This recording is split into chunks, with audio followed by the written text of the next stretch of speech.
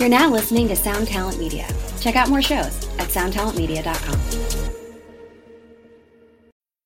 If you're still deciding on your spring break getaway, Amtrak's got just the ticket. You can visit cities from D.C. and Philly to New York and Boston, all while enjoying more sustainable travel. Amtrak produces up to 83% less carbon emissions than traveling by car or plane. And did we mention the extra legroom and comfy seats? Book early and save at Amtrak.com. Click or tap the banner. Emissions comparisons vary depending on route and locomotive type. Restrictions may apply. Whether you're making a delicious family meal or a post-workout snack, choose the farm-fresh taste of Eggland's Best Eggs. Only Eggland's best hens are fed their proprietary all-vegetarian feed. That's what makes their eggs more nutritious. With 10 times more vitamin E, 25% less saturated fat, and 6 times more vitamin D compared to ordinary eggs. Eggland's Best. Better taste, better nutrition, better eggs. Visit egglandsbest.com to learn more. Welcome back to the Break It Down podcast. Okay, so we finished our, go through of the EP on the last 2 episodes, if you didn't catch that. And now we're going into the new experiment. This is what I think is going to be really fun, is we're going to start with Devin and Toby. We're going to incorporate more people, but we're going to go through and archive Emery's story. I don't know if people will find it inspirational or funny or quirky or useful, all those kinds of things. But to me, the idea is to just try to archive our memories and stories and get clarity and perspective now that we have a 20-year past. It seems more important than ever to me to analyze that and learn from it. And it's also a little fun to reminisce and to capture things before they're gone, because there's a lot of insights. I think it's true about everybody. If you go back and look at your past soberly or in reflection with other people, that can be very, very useful as opposed to simply superficially nostalgic. I think there's some deep reasons to do that. And if it's not too self-absorbed or self-indulgent, then you may be able to take the ride with us if you find Emery's history interesting, or what touring is like, or what touring was like back in those days, or getting a band off the ground. Anyway, that's the endeavor. We're going to cover our songs and what we were thinking when we wrote our songs, and we'll eventually do breakdowns of all the Emery songs that exist in this canon that we're going to do. So this is maybe a several hundred episode endeavor. So we're going to take our time, pace ourselves. The episode we did tonight, we didn't get all the way through, and we had a technological hang-up, and it just dead-ended, but that's okay. The scene and setting that you'll be dropped into is me and Devin and Toby and some other characters in about the year 1998, 99, trying to figure our life out, music, to have an identity, to build friendships, to make a future, make a living, build a life, make families. It was that time of our life that we embarked on the Emery adventure, and in no way did we think it would continue anything outside of a couple of years or a few years, and here it still is. So seems worth thinking a little bit more and talking about. And if you're interested, I hope you enjoy the ride. We possibly will even change the name of the podcast. I don't even know, but we're going to hunker down and do this for a while. But as of now, we're going to break down Emery's history and story and songs on this podcast. That's what it kind of started out being, and I think we have good success with that. I think people seem to like that. So we will figure this format out as we go and probably become better at storytelling and being organized. But all we can do is jump in, so let's do it. Break it down, Dada. Break it down, oh, break it down. Break it down, oh, break it down. Break it down, oh, break it down. Break it down, oh, break it down.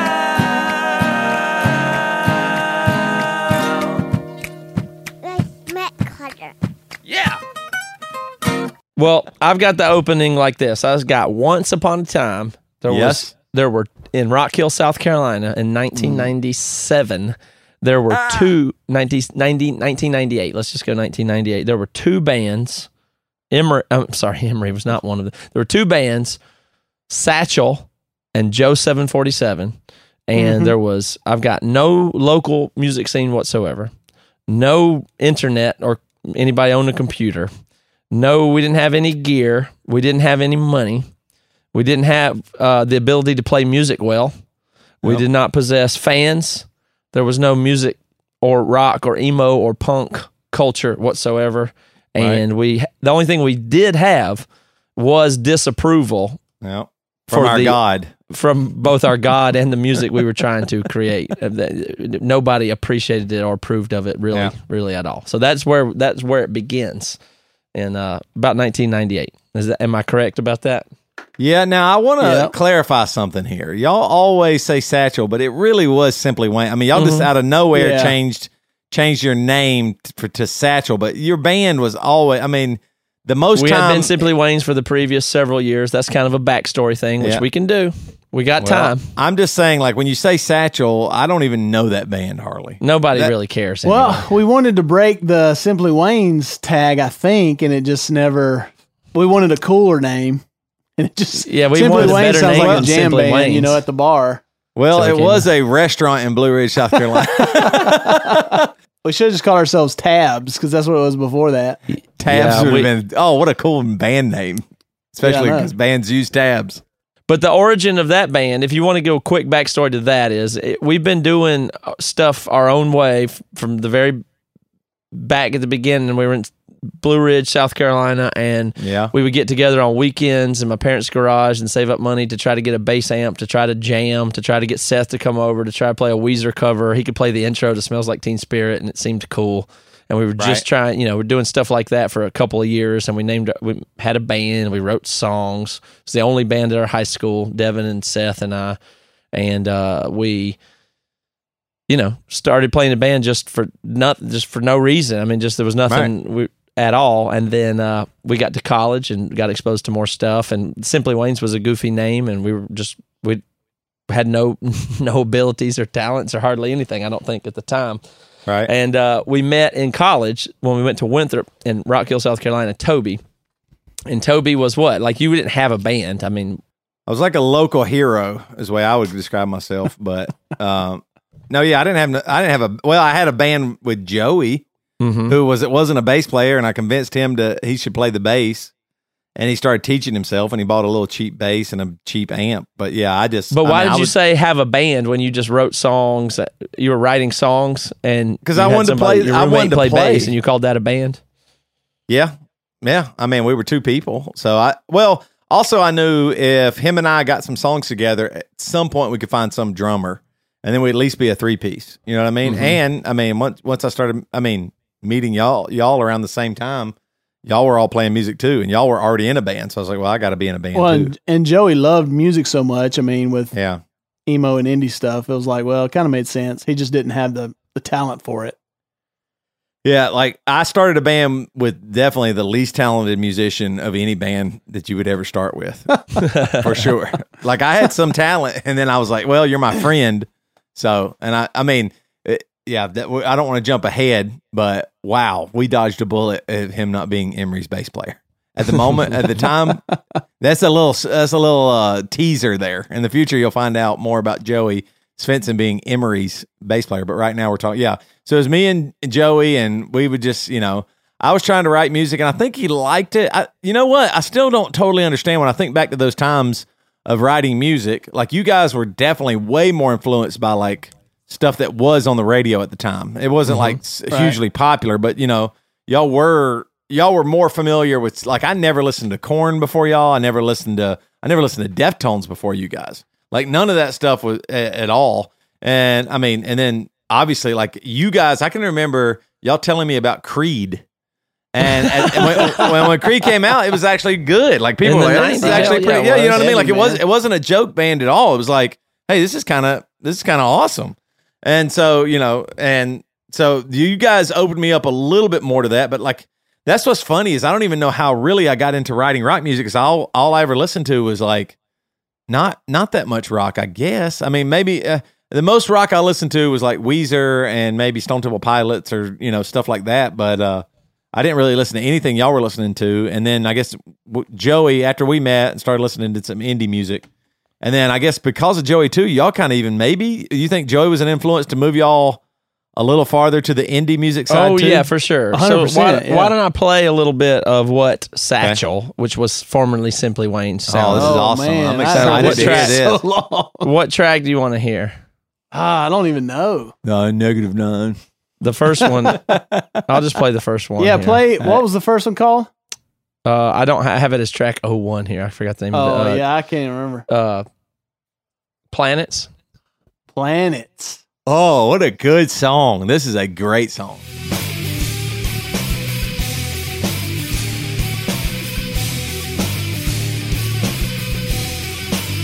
This is what we were doing in 97, 98. Oh.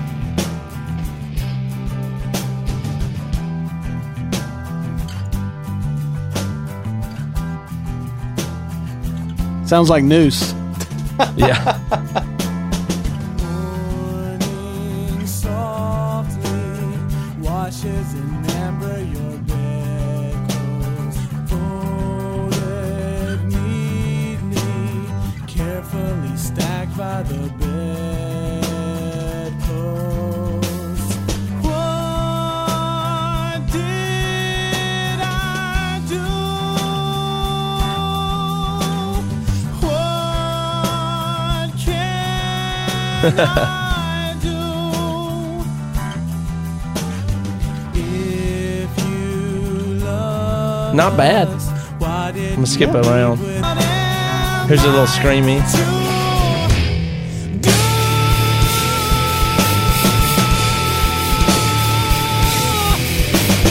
Tell me, please, what am That part was cool, man.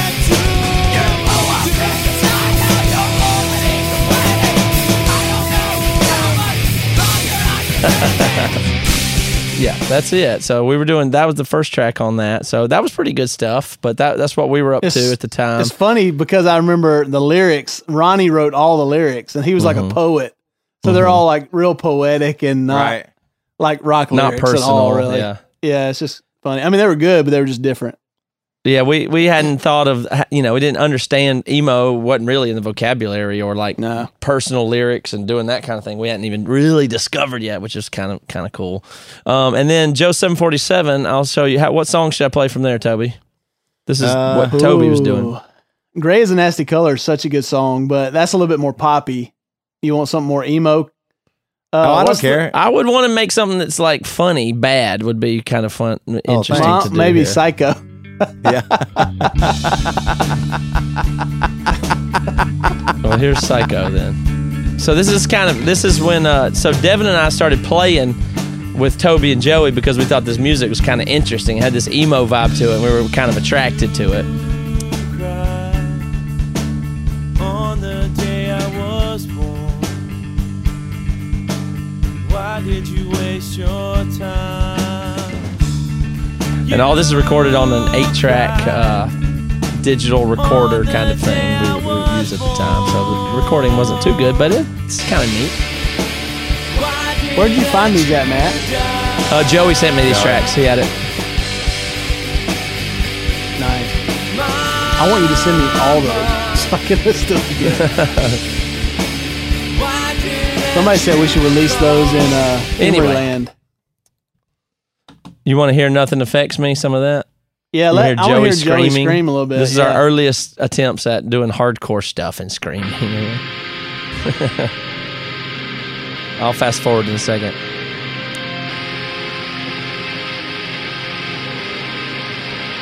I always like the song a lot. Is it called Potter's Field? Is that right? Toby? Do what? Sorry, I was listening to the. I always like the song. Is it called Potter's Field? Yeah, the Potter's Field. Yeah, I like that song. Yeah, we were a little more on the. It was like some kind of weird mix of pop and indie music or something. Yeah, it was indie. I remember we got on, so we recorded that, and then we got on. We sent it in to Blue Velvet Records, and we got onto their compilation. Y'all remember that? And I was like, Yeah. oh my gosh, we're making it. This is it. We're on some You want to hear the compilation. breakdown? Yeah. Here comes what we thought was a heavy section now. All right. That's Joey playing bass, and Joey's going to scream too, I think.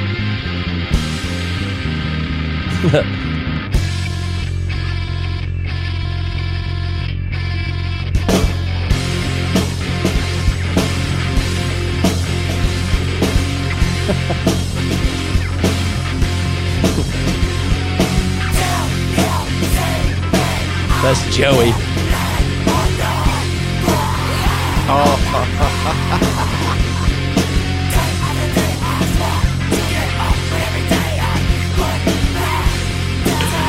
My Aria Pro 2 guitar, Cray amp.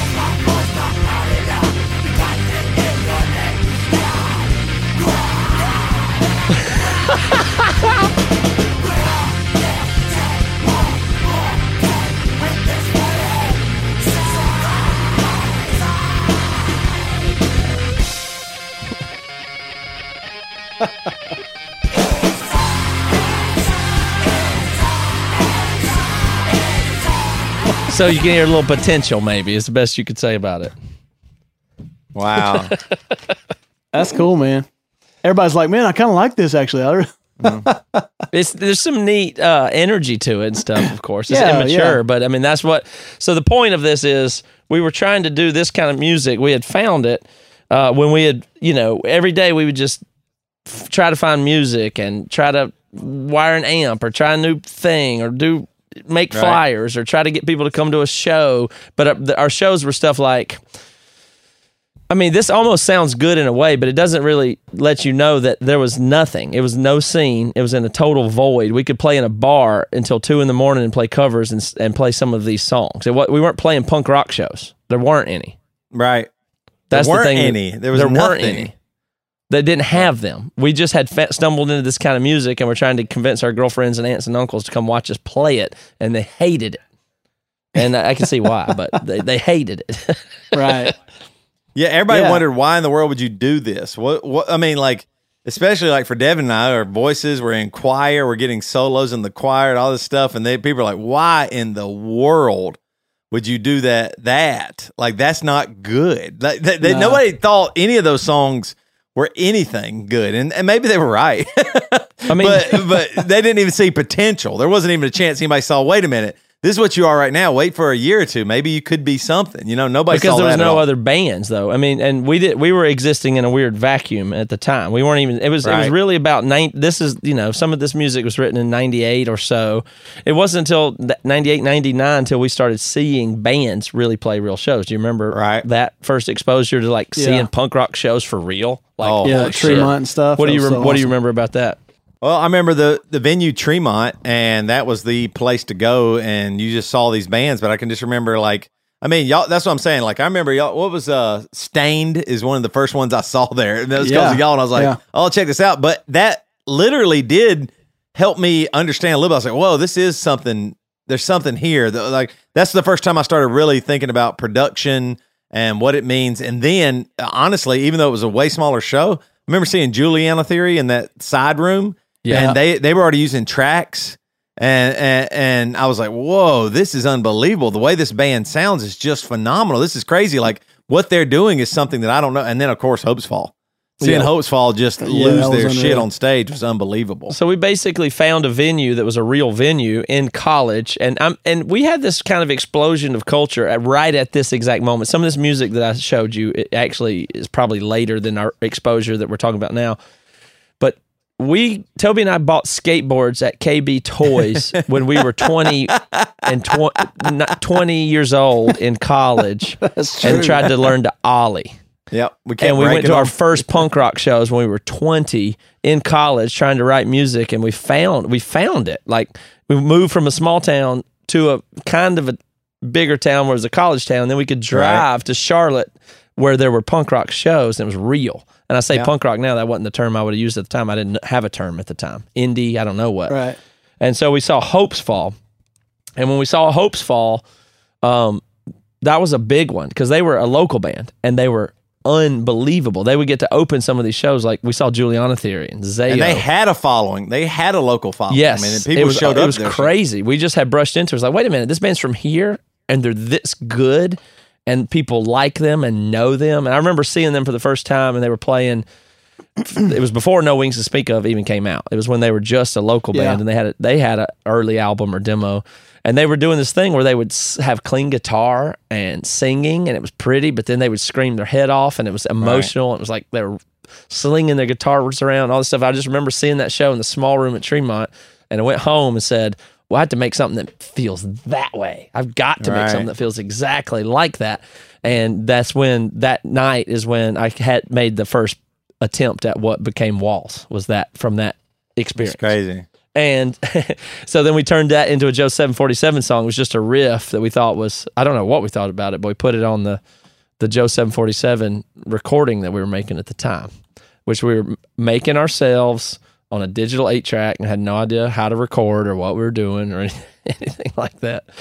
Let's see if I can play. Well, once again, there was nothing to compare it to. And for what we were doing, it really was better than everybody else. Like if you think about anybody else that had a demo or a recording, there's even a few other college bands. I thought what we were doing was like, whoa, we're really doing something here. Like the way we're recording all these instruments and the vocals and sometimes doing all the things we were doing. I was like, whoa, maybe we were But it wasn't even slightly, it wouldn't be popular for another 7 years. To anybody. So we thought it was cool, but it was going to be another 7 years or decade before anybody that likes it now would even kind of know what it was. But anyway, the very first iteration of Walls was this riff, and we just made it a pretty short intro, but this is the first iteration of Walls. This is our 20 years is what I think is cool about it is 20 years ago, we came up with this that is Walls that I guess still pays the fucking bills today. I don't know. I still play the song. People still talk about the song. I get money from it. I guess our whole career was made out of that moment of seeing hopes fall and getting some inspiration, trying to copy it horribly.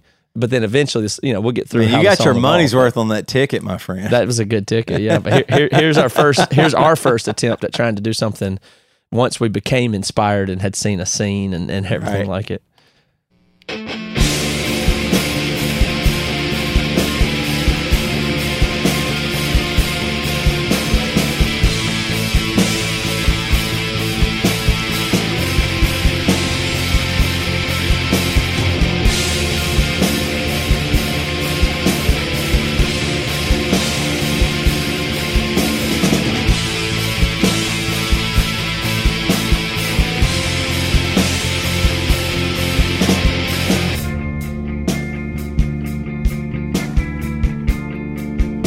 We like to do not a lot of vocals.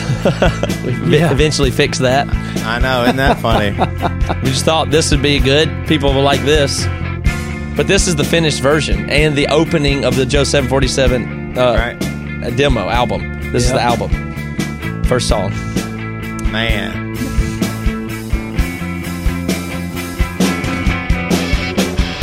That's Devin on drums. Yeah, baby.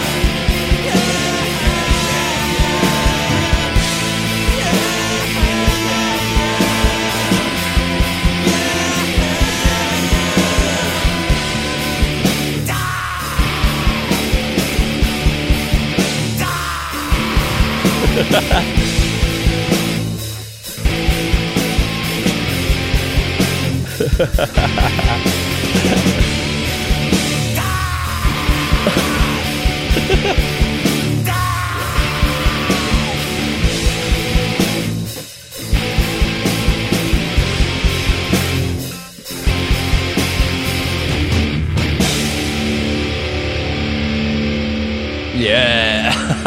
Man, that is so funny too, thinking Devin on the drum.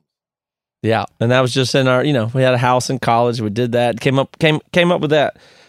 So we were seeing bands like Juliana Theory and Zayo and the Deep Elm bands, Hope's Fall. We saw Sunny Day Real Estate, and this all happened in an explosion for us right around 1999, which is, I think that's so cool. It's 20 years ago, and we had that inspiration right there.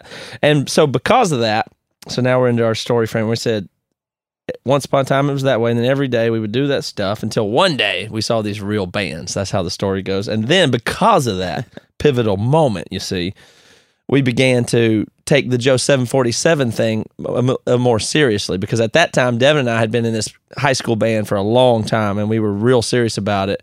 but we're very interested in what you were up to, and Joey, and that whole thing started to become really interesting. But we felt loyal to our band that we'd worked hard at for a long time, playing covers and bar shows and stuff like that. So it took a while, but after seeing what the real scene was like, we started to take Joe 747 more seriously, and even our band, and we said, wait a minute, there's a scene. This exists. If this exists in Charlotte, then this exists everywhere. If it's and these bands aren't big, but they're doing it, and they have fans, and it's working, and it's worth doing. Let's do it. That would be fun. And I think that's been a big theme for us, is we've just always done what we think would be satisfying to do. That's what, I mean, it wasn't any potential for it. It didn't seem like there was any potential, but there was other bands that did it, and it looked like it'd be fun. Never could have imagined it'd be a career or anything. Just, if these bands can get fans and play out of town and play shows with other bands and do this, we got to try. So then, do you remember when we said, well, then we need to start a record label and book a tour? Was the next thing we thought after we saw a show. Sure Shot Records. Start a record label. Tell me what you remember about that. So our first conclusion after seeing a couple of shows was, well, we need to start a record label and go on tour. That was it. Yeah. I don't remember why we both of our thought we bands needed to start a record label. Why because we was didn't a have record one. label? We just thought we had to be on a label to get shows and do all that kind of stuff. Yeah, like we thought if we made a label, it and said we were on a label, legitimized us. then we could get a show. Right. So we'll make the label. Yeah. Yeah, we thought if we say we're signed to Sure Shot Records, then even if they don't know who it is, because maybe there's a billion record labels out there, that means there's some money behind us. Maybe that we have a fan or two. Maybe there's promotion. So maybe somebody would want to do that. And how do we book shows in those days, Toby? BYOFL.com or I can't even remember. I guess it was .com. BYOFL, book your own fucking life.com is what it was called. Yeah. And it was a bunch of different somehow somebody collected, different clubs or bars or places to play, and you just would go on the website, and then I don't even think we emailed them. I think it was calling even then. Even though it was on a website. Oh, it was all calling. Yeah, we all used the website to get phone numbers, and we didn't have phone numbers. I think we had a laptop then. I had a computer by that point, but it was just like there was nothing there. But you get on Napster, and you could find phone numbers on it. And BYOFL had phone numbers, and you would call a promoter or somebody, a bar in Jacksonville, and just say, and I was the big pusher for that, because I was just like, if we go on tour, it'll make everybody think this is real, and it'll mean something to everybody. Because we were I just thought this will legitimize us, like this will make us a touring band in a sense. And I can remember just calling all these different places in the South, like Florida, Georgia, even Alabama, North Carolina, all those places, and just trying to book some shows. And what was really funny is this is how bad. If y'all remember we were in Rock Hill, South Carolina. Do y'all remember where our very first show was? No. Was it in Miami. No, it was in Miami. We drove all the way. Oh, yeah. We drove Little Haiti. Oh yeah, yeah. Little Haiti was the very first show. At Churchill's. Yeah, at Churchill's, which we still play at, which is hilarious. Mm-hmm. And when we go back to Churchill's, we got a gig at a real place. Yeah. I mean, we didn't know it, but yeah. Nobody was there except for Joey's brother and his wife. And but literally, it was our first gig out of town. We booked it. It was in Miami, not even Miami, but Little Haiti. It's a place called Churchill's.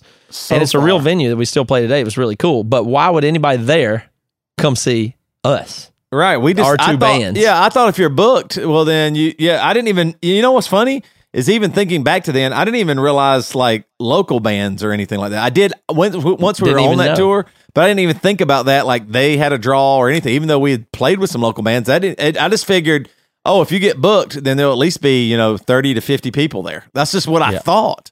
So we booked that our very first show. We were in Little Haiti, and it seemed kind of scary. We're just these idiot kids from South Carolina, and in a caravan of cars with two bands and three cars. And I thought, and we were supposed to. I tried to negotiate like getting paid, and we were supposed to get every show like maybe $30 or $40 or something like that. But obviously nobody came, and the lady at the bar was like, "Hey, I actually hold on," and she gave us like 3 cans of like beans or something like that. I don't know if y'all remember that. Shepherd's pie, I think. We ate shepherd's pie. And there was a guy literally doing just Joey's brother and his wife were the only people that watched us play music that night. Yeah, and they had to sit through both of our full bands Beach or something.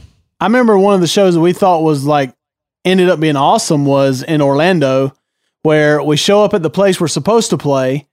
basically the place's marquee, the sign is like, I think it's like looked like it had fallen down or burnt down. The place didn't even look like it was open. Yeah. And so we get there and the bartender's there some eventually, and we say, hey, yeah, we're supposed to play here tonight. He's like, yeah, okay, set up or whatever. So we set up.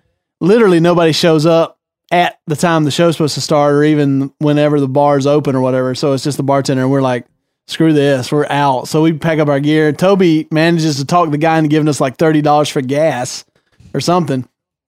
And these two girls pull in the parking lot as we're loading our trailer and our gear. And they say, hey, what are you guys doing at the show? We were going to come or whatever. And then they tell us about an open mic at a place down the street. So we drive about a mile or two down the street, and it's a biker bar. And there's all these open mic, mic, and all these biker people. And we go in, and it's like a lot of people there. And we're like, oh, this is awesome. So all these people are playing like acoustic, like Eric Clapton. Right. And we pull in these huge, like rolling half stacks and all this stuff and play full on like rock music. And for some reason, most of the people there loved it. They thought it was awesome. Sold CDs that night. The only bad part is I remember the one girl as we walked outside, she goes, why y'all got to play that heavy shit? Yeah, she's mad. Right when we walked out the door. Mad. That was one of the better shows of the tour. It was at it was an open bar. mic, and we didn't get paid, and we got to play like 3 songs. That was that. But we sold like 5 CDs or something. Yeah, this is funny. This must have really left an impression on me, this tour, because I'm remembering like my brain doesn't work this well usually. But like, so if y'all remember, we also played over in Tampa. And we played at this weird little coffee shop, and Seth's drum was right against the front window, and he was hitting when he would, he was tapping it. But three buildings down or whatever was a real punk show that was happening. Remember that punk band? I wish I could. God, I could remember their name. But we met them. They were a real band. They were nice. I was like, whoa, this is really crazy. And then we also I believe it was Tallahassee, played I want to call it like at the time what it was called was like alternative library or something, but it was like LGBTQ, like artistic kind of place. Yeah. It was everybody there was like LGBTQ, like a bookstore, kind of a thing. And but it was a good show. Like there was like several people there, and that's where we saw what was the name of that awesome math rock band. Ivy Labs. Ivy Labs, yeah. And I was like, whoa, this is really crazy. And we got to play that show. So here's the other thing. So we're coming back up out of Florida. Most of our shows are in Florida. And we go to Athens and we play at a little bookstore there, if y'all remember. Mm-hmm. We played at a little bookstore. Nobody was there. The guy that booked the show was kind of cool, but nobody was there. It's supposed to be a little bit. But I was like, man, we're in Athens. This is really cool. I think that's the only time I've ever been to Athens, by the way. Now, that show, nobody shows up. And by that point, everybody but me kind of wants to call it and just go home. That's right. But we have another show in Alabama, and I'm tried to convince everybody, but nobody wanted to. And that's where the tour ended. We're like, y'all chose right. It was just costing us money, and there wasn't anything. But I was like, no, please, there's one more show. We booked it. What if that one's the one that's amazing? You know what I mean? Like what if we've had all strikeouts so far? Yeah, right. Like we did like all 8 or 9 shows that we hustled our way into booking, and every one of them was an abject failure, like in every way. Like there wasn't anything. I mean, it was completely nothing, and we were still doing it. But that's the thing that was, and because of that, it became apparent that the band that Devin and I were in, and the people in it were not committed in the same way or energized by the same thing. Right. So that was the big we got out there and did that tour, if you can call it a tour. We just drove places with instruments is really more what it was. Right. But it was exhilarating in some sense because you figured something out, or you knew something, or you were. I mean, it's just kind of weird to think about. It's just the same feeling today. You got to get there and you got to find it. Yeah. And is it going to be okay? And you're going to be embarrassed, and it's not good, but maybe it's good, and maybe something good could happen tomorrow. And you're just, that's the kind of, I remember starting to feel that feeling that I still have, now it's like the daily feeling I have is the same as that tour. I feel the same today as I did then, like, oh, this is stupid, but we got to try it. We have to. Yeah. I mean, that it put it inside of me, and I was wrong. The very first show was in Charleston, South Carolina. And that's important because if you remember, we played at some little, I think even your sister was there, Matt. Maybe I think your family came and was staying at a beach house. But there was people at that little... we played at VFW hall. Oh, yeah, and there was actually people there. So I was like, oh, first show, man, there's like, 15, 20 people. This tour is going to do it. And then we drove all the way to Miami, Right. in Little Haiti, and no one was there. And I was like, oh, That's this right. is what it is. But it did put inside me, like, I would have gone for the rest of the summer. I didn't care how much money it cost or anything. Like, just being on the road was like, oh my gosh, it just felt real. I mean, that's what I thought. Right. I just like, oh, It was man, a real experience. I was on the road with my band, regardless of what the income is or outgoing money. Like, it felt like, oh, this is what I got to do. Well, let's go a sidebar here, because at this point, we make a decision to move. We have that experience, and most of the people involved said, this is stupid. Yeah, that was dumb. Yeah. And some of us said, this is not dumb.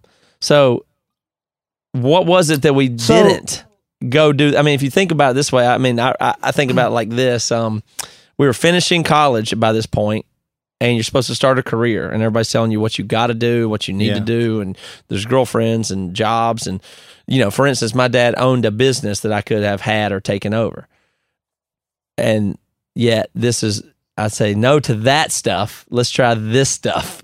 That it was powerful enough to continue that.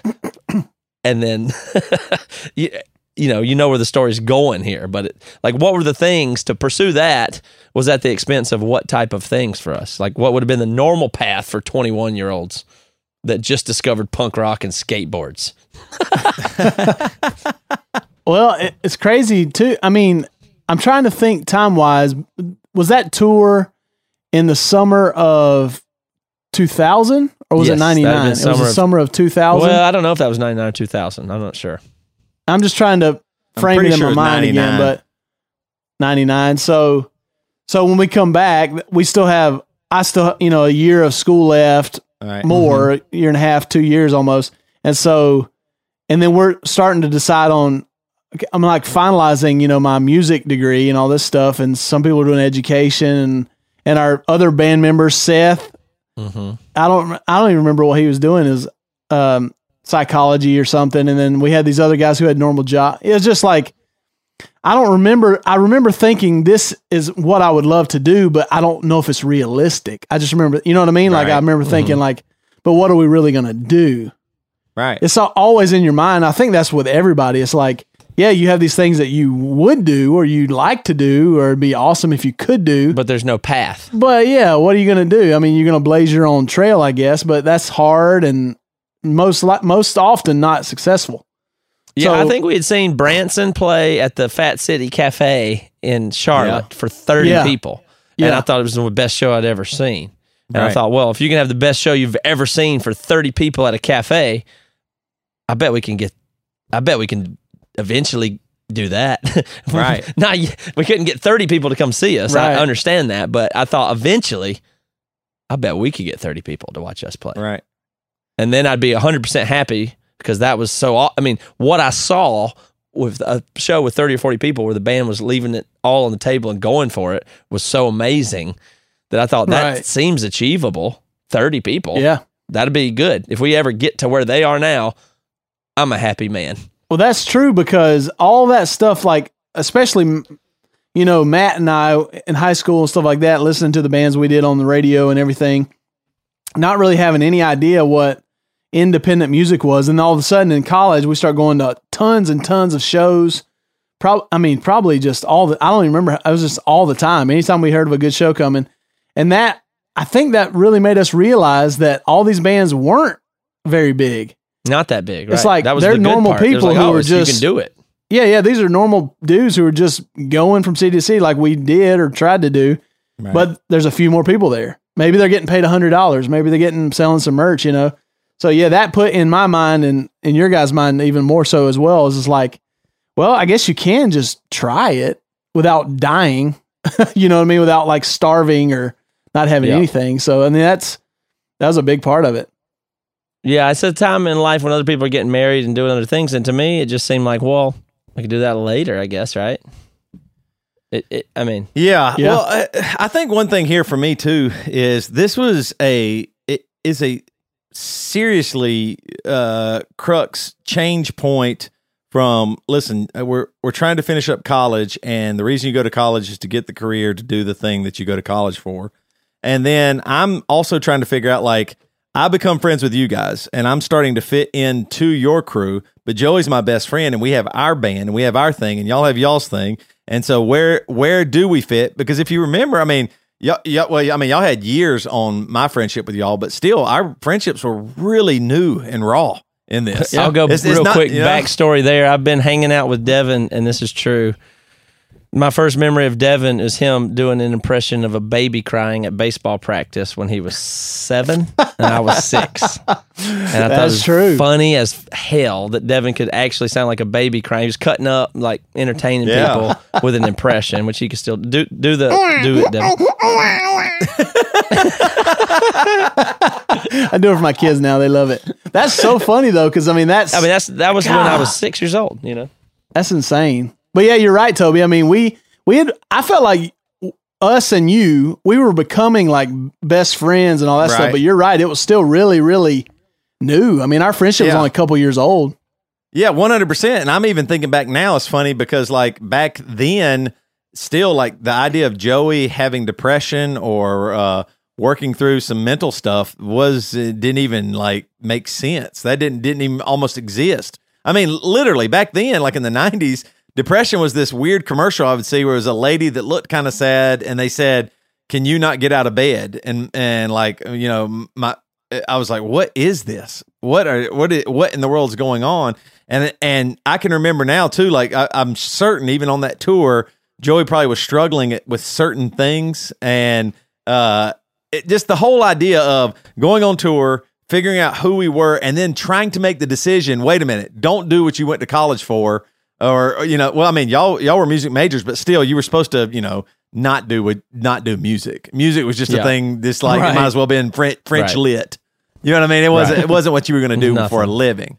And this is still very far off from moving to Seattle, and we still don't have Emery at this point. We're just exploring music and what any of this stuff is, kind of a thing, and doing it ourselves. So, that summer leading up to that, we had also done something else really important, which was try to raise money and do the booking and all the legwork that would have gone into doing that tour, which if you'll remember, it was really only us that did that work. So Toby and I would go do sound. I had a sound system. I would go take it down and do it for the bar bands, and we'd save $75, and we'd take this trailer, and we'd make the flyers, and we had to make a real record label because we said we were on a record label, so we made logos and went to Kinko's and paid flyers whenever we play at a frat party or anything else, and tried I totally to just forgot treat that it seriously. We sent letters to people for money. I totally forgot about that. That's hilarious. We raised a real letter in an envelope, said, "Dear so-and-so." Yeah. Thank you. Yeah, we aim to do this and that and achieve this, and we're here to really try. It's just that's cool, crazy. And then, but the main point of it being that the other people that we had been involved with there, no offense to them, I mean were making good decisions, which is this is not a good idea and this is not my future. Is what they were understanding at the time. Right. But that wasn't the way I was feeling about it. I was pretty damn excited. Oh man, it's funny too now when I think back on it. Like even our families, what did they think? Because we at least had some clue of what it was like to go on a tour or play a show locally or something like that. Like they had seen, like, for example, y'all's parents had seen your band, Simply Wayne's, play some local shows, but there never could have been a chance where they thought, oh, this is something. They're on to something, right? Like they didn't know, there's no way. And so, I mean, not only were we trying to figure out what music should we play, what do we want to sound like, what do we want to be like, where do we want to take this? But also, I mean, like you said, nobody even could understand. There was no bridge to build that because we were back in the 90s, early 2000s eventually, just trying to mail things out and say we were something and that a label mattered. Like, I mean, imagine me talking to my family saying, yeah, we started a label. My dad couldn't even understand what that even meant. They didn't know what the word tour meant or label, nothing of that. What does that mean? Well, it wasn't just that. It was that there was a scene. Like if you went back to that time, there were real bands and they were touring. It was a Get Up Kids were doing stuff, and Further Seems Forever was a band probably, or whatever. But only we would have known that. Nobody else, almost at our college, knew that. Yeah, we just were disconnected from it. So we were just doing some other weird thing in this limbo. All we knew was you call bars and try to play at the bars until 2 a.m. because you play music. That's just what the culture we came from. Yeah. And we still hadn't really understood scene music scene. Like, we still weren't anywhere near a music scene of any kind, but we knew it existed. They just didn't know how. You meet those people and talk to them and play with them, and they like you, and you could see that stuff existed, but we didn't know how to access it at all. So we'd booked that, and we'd done that. And because of that, we'd see that the other people were not. And so here in the story we go to, until finally we formed Emery. We started playing, Devin and I started playing more with Joe 747 with Toby and Joey, and thinking that was more and more satisfying. Yeah. And eventually our band fell apart. It just wasn't gonna go anywhere, and that became more and more apparent. And so we started saying, well, should we play with Toby and Joey, or how's this gonna work, or whatever? And we made the decision, and you can tell as much of this story as part of this story as you like. Well, don't jump ahead too soon. That's interesting. It's interesting you said that too. I don't want to. I was in a band with Joey, so the idea of getting either one of y'all, who we thought was an established band, like we thought Simply Wayne, Satchel, like, I mean, if y'all remember on the tour we booked, we let y'all headline because y'all were y'all know what y'all are doing. You know what I mean? Like Joe 747 was the opening act. This is our first tour. Y'all know, y'all played bunches of shows, all that stuff. But it's interesting. Like, the idea was we'd gone through a drummer or two, and then like Phil and Will played drums with us, but it wasn't working out. Nobody was coming in. So Devin playing drums with us, I was like, oh, this is so awesome, because maybe Devin would sing some too, or also just contribute way more than Joey even actually could. You know what I mean? Not maybe he'd want to, but like, you actually played music, you're a music major and all that stuff. And then Matt, I don't remember when you came over and started playing with us. It was probably towards the end, right? I guess, because you didn't play with us as much as Devin, did you? No, Devin was playing more. I was pretty committed to Satchel and Simply Wayne's. I just thought that was my thing, and I needed to make sure I was doing that. But I was interested in recording, and I was like, okay, you helped us really a ton recording. That was the thing, and you played on a record a lot, Yeah, and I would play and record you guys, and I was like, man, this is fun. This music has a different thing to it. So I'll do as much as I can here. Hey, this is pretty cool. So I'll try to be involved here. If our band gets big and your band gets big, we'll both be big together. It'll be great. But that's what I wanted. I wanted to talk to y'all about that. Did y'all feel any like pressure, like you just said? Did y'all feel like I felt like I was coming in to the into y'all's thing? Did y'all feel that like y'all were coming over to our thing? Was there any like Simply Wayne's guys not liking that like Devin played with drums with us, or did they care at all? Was there anything like that? Like y'all were moving from Simply Wayne's a little bit into a more indie scene instead of radio rock stuff?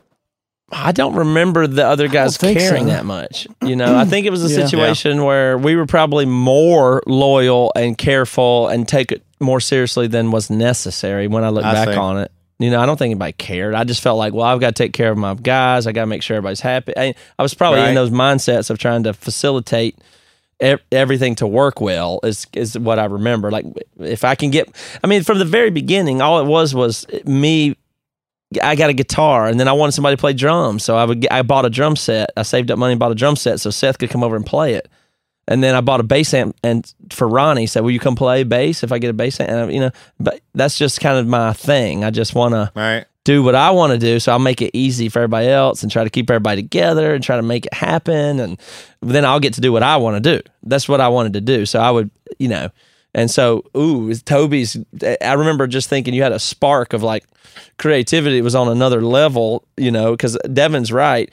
We weren't really a functional band in that we weren't writing whole songs with the front man expressing himself and really cutting it open and getting there. Right. And you were doing that. And so we just had songs and lyrics and chords and notes and a band and a trailer and lights or whatever. We just had whatever we had. But you were doing a thing that was like, it was colorful and real and done poorly perhaps, but you could hear, you could hear the potential and you could hear the transcendent qualities of it. And it was like very attractive. And so it was just like, once exposed to it, that's the direction I was headed, but with obligation to other people still. It's funny you say that too, because like when I stepped in originally, another one of our friends named Gabe, going back really far, he was like the singer who kind of jammed with you guys. And then I kind of, for some reason or another, I just kind of started hanging out and all this stuff. And I could sing, so I would kind of sing with Gabe. We'd both sing, and eventually Gabe, for whatever reason, didn't come around, wasn't doing it. And so I just kind of did it. I became the singer, and I was just a good singer, but that was it. I had no creative, I didn't want to write music. I didn't really care about that. I had no drive at that point. I didn't know how to write or play or anything. All I could do was sing really well. And so Matt and them were kind of that. So I was like, oh yeah, I'll sing this cover song. I can do that song. That's no problem. But you were kind of the opposite. I mean, you had a great voice, obviously, but you kind of were more like, man, I just have these ideas. I got to get them out. And you just got them out. Yeah. But me, I kind of came in from the other direction. I kind of came in on, well, I can sing really well. I don't really care about writing music, but I really like music. But then all of a sudden, I just got this itch to write. So I started playing guitar, piano, kind of figuring that stuff out. And that was when I was like, oh, you can actually write it. When you joined, did you even play the guitar much at all? No, I didn't play anything. Nothing. When you joined Simply Wayne's, you didn't even play an instrument at all? I just sang chorus. Oh, wow. I didn't know that. Yeah, so Matt, when I became friends with these guys, I was like, hung out, and they were like, well, Devin can sing really good, so just sing Silverchair. We'll sing Weezer, whatever. Right. So I just started helping Gabe out with that, and then eventually I just kind of was the singer, and that was just my thing. I could sing really well, but I had no notion of how to play anything or... That is crazy. I didn't know that at all. How to write. I didn't care about writing music or anything like that. But you kind of came in from the other direction. I mean, again, you were a great singer, but you kind of had these creative ideas. It took me some years to kind of get to the point where I was like, oh, I really want to... Maybe I do want to write music. I didn't even think that was like a thing. It's like we didn't understand the idea of self-expression even. Yeah. Right. It wasn't even really, I just thought you play the guitar the way you just play the guitar and you sing the notes. Right. You write a song, I guess, but the notion of expressing yourself through your instrument and a song you would write to say something that you felt coming out I didn't have that concept yet. I didn't even possess the concept. And so I was like, oh, Devin has a good voice. If he uses that good voice to sing these notes, that'll work. Right. But it's a little short-sighted, of course. Because that's what I thought.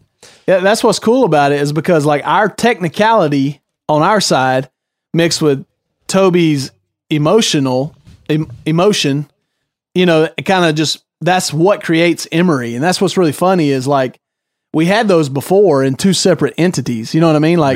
Those existed before, obviously got better over time, but eventually combined and became what it is now.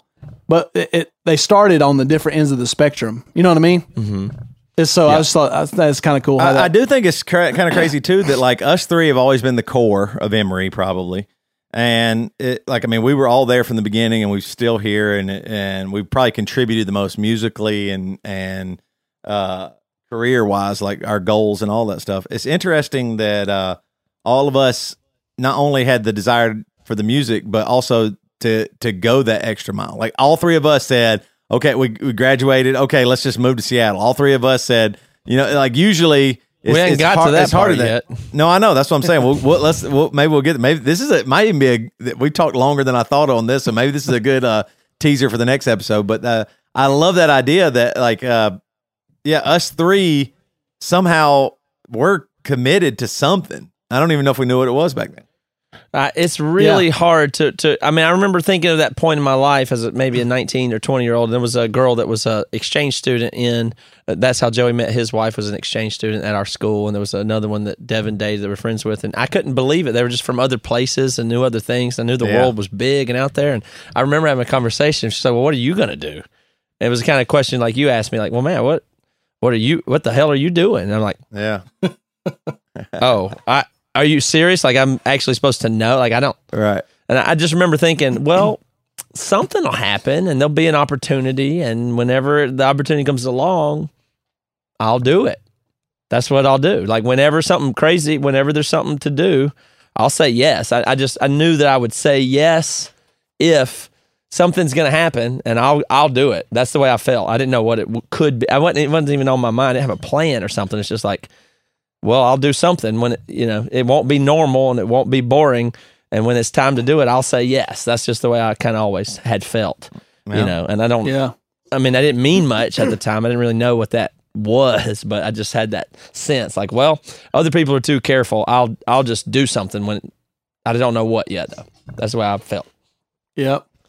I was the opposite. I mean, like, in the sense of like, it was obviously a more conservative approach. It's like, well, should probably finish school, get a job. I'll probably get married pretty young. That's just the normal things that I thought. Well, I was super far off from like being able to get laid or get married or anything, so it didn't matter. Right. Yeah. That wasn't really on the radar. Well, and even with relationship stuff, like you guys had girlfriends the same time I did, and then a big push for me, I don't have to go through all this, but a big push for me was when the girl I was dating for a long time and on and off with got engaged to her other boyfriend. I was like, that's it. What do you guys want to do? I'll do anything. Whatever. That was Nothing to lose, right? You know what I mean? It was like, yeah, all right, well, here we go. Let's do something. Man, if that wouldn't have happened, you probably wouldn't have gone with us, right? Probably. No. Like you kind of need to get your heart broken to start Emery. Yeah. Isn't that so crazy? We're not going to get to the part of us moving or anything like that. We're just at the point of playing in a local band and trying to make a better local band is really as far as we've gotten. But we did decide to make our local band before we started. I don't even remember the timeline exactly, but we decided to start Emery itself before we moved or had the idea to move. No, I guess that's not quite true. Well, so you remember there was a time in between that something was Satchel. I don't remember exactly how it happened or what happened, but remember me, you, Paul McNair, and Ronnie, I guess, started this other band. Do you guys remember the name of it? I do. I looked it up today. Iron Kid? Iron Kid, yeah. We played one show at that little coffee house place. At a coffee house, open mic coffee near house. The we college. got a gig at. And I remember downtown Joe Rock 747 played that show too. Yeah. I think. And I remember, I think that was one night. I think that was when I feel like Toby and Joey maybe thought something a little different about it. Like, because it was more emo. Because we played The Secret. That was when we wrote The Secret. And I remember Joey thought it was so awesome and all this stuff. And I think that kind of started maybe some wheels turning in Joey's mind more like, oh, maybe we can go this direction or something. I don't know specifically, but I remember that was a change in everything. You know what I mean? So let me try to say it in those terms was our band was falling apart. We knew we didn't want to do music. Toby and Joey had this other band, but we had not yet combined. So me and Devin started writing songs inspired by what Toby and them were doing that were actually rooted in emotional stuff and expression. So Devin had finally come into his own, which was quite nice. And then I'm sure I helped, but Devin wrote The Secret, like the song that everybody likes now. This is the last track on The Week's End. And this is 99, right around 2000, 20 years ago. Devin wrote The Secret. He just wrote the song, and we started learning it and played it, and we went and played it at a coffee house. Me and Devin, and who played with us? Paul McNair and Ronnie, a roommate, I think. And we just our roommates that lived at our house came, and we went and played and did that. And then that's The Secret. We evolved it a little bit, and that eventually wound up on the Columbus EP, which was Emery's first demo. So I am skipping ahead chronologically, but I'm going to play that. So amidst this time, Devin's, we came up with something pretty cool. I'm not going to play it. You know why? Because it's 8.5 minutes long. So we won't listen to the whole thing, but I'll skip around. As soon as Devin told himself the guitar and how to write music, he wrote an 8-minute song. 8-minute song. Yeah. All of our songs are long back then.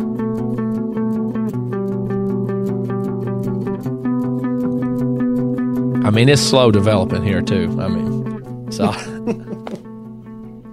that's a fade outs in the track, by the way.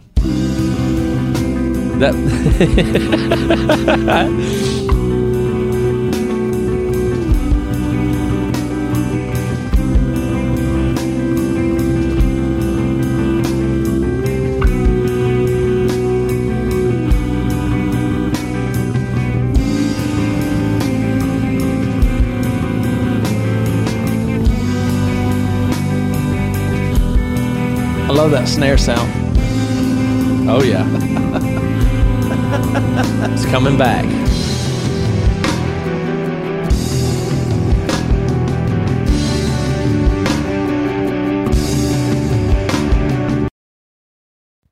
All right.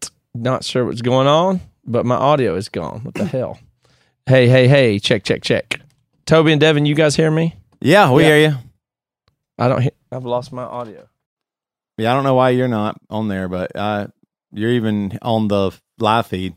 So, but while Matt's figuring this out, we do thank you guys all for joining us. It's been kind of crazy. Like, I got 130 people on Facebook. We got 40 or 50 over here on Twitch. This is really fun. We're going to be chronicling and going through all of Emery's story and playing old music like this and playing some live music and doing some different stuff. But it's going to be a fun little journey. Hopefully you'll join us for the next, how many years is this going to take? This will last till we're about 50. Yeah. It'll take as long as it took to get to 2019, right? So we got, 20 years or so. Y'all can hear me? Yeah, now. Totally. Yeah, so maybe y'all can hear me, but I can't hear anything. My audio's gone, so I want y'all to wrap the show. No, the music's already off. It is off now? Yeah, but it was right on the big part, and everybody's like, no! All right, we're wrapping here. Thank you guys so much for joining us. This has been awesome. We're going to do more and more stories. There's a ton coming. Join Emery Land. We appreciate it. Matt will figure out his audio. This has been a blast. Whatever Matt's saying, I'm ending it for myself. Thank you guys so much. There's more to the story. The story doesn't have to end here, so we don't have to do what Matt says since he can't hear us and is annoying. So thank you guys so much. We'll see you next time. See ya.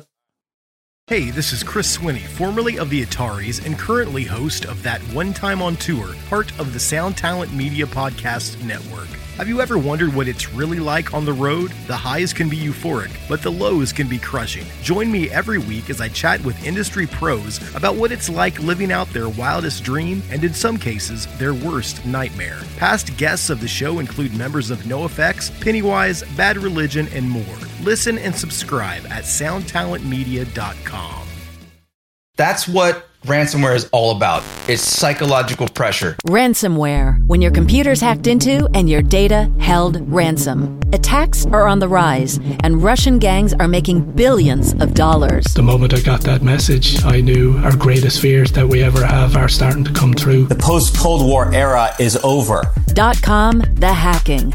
A new season from Crowd Network with me, Katie Puckrick. Just search for .com, that's DOTCOM, and subscribe.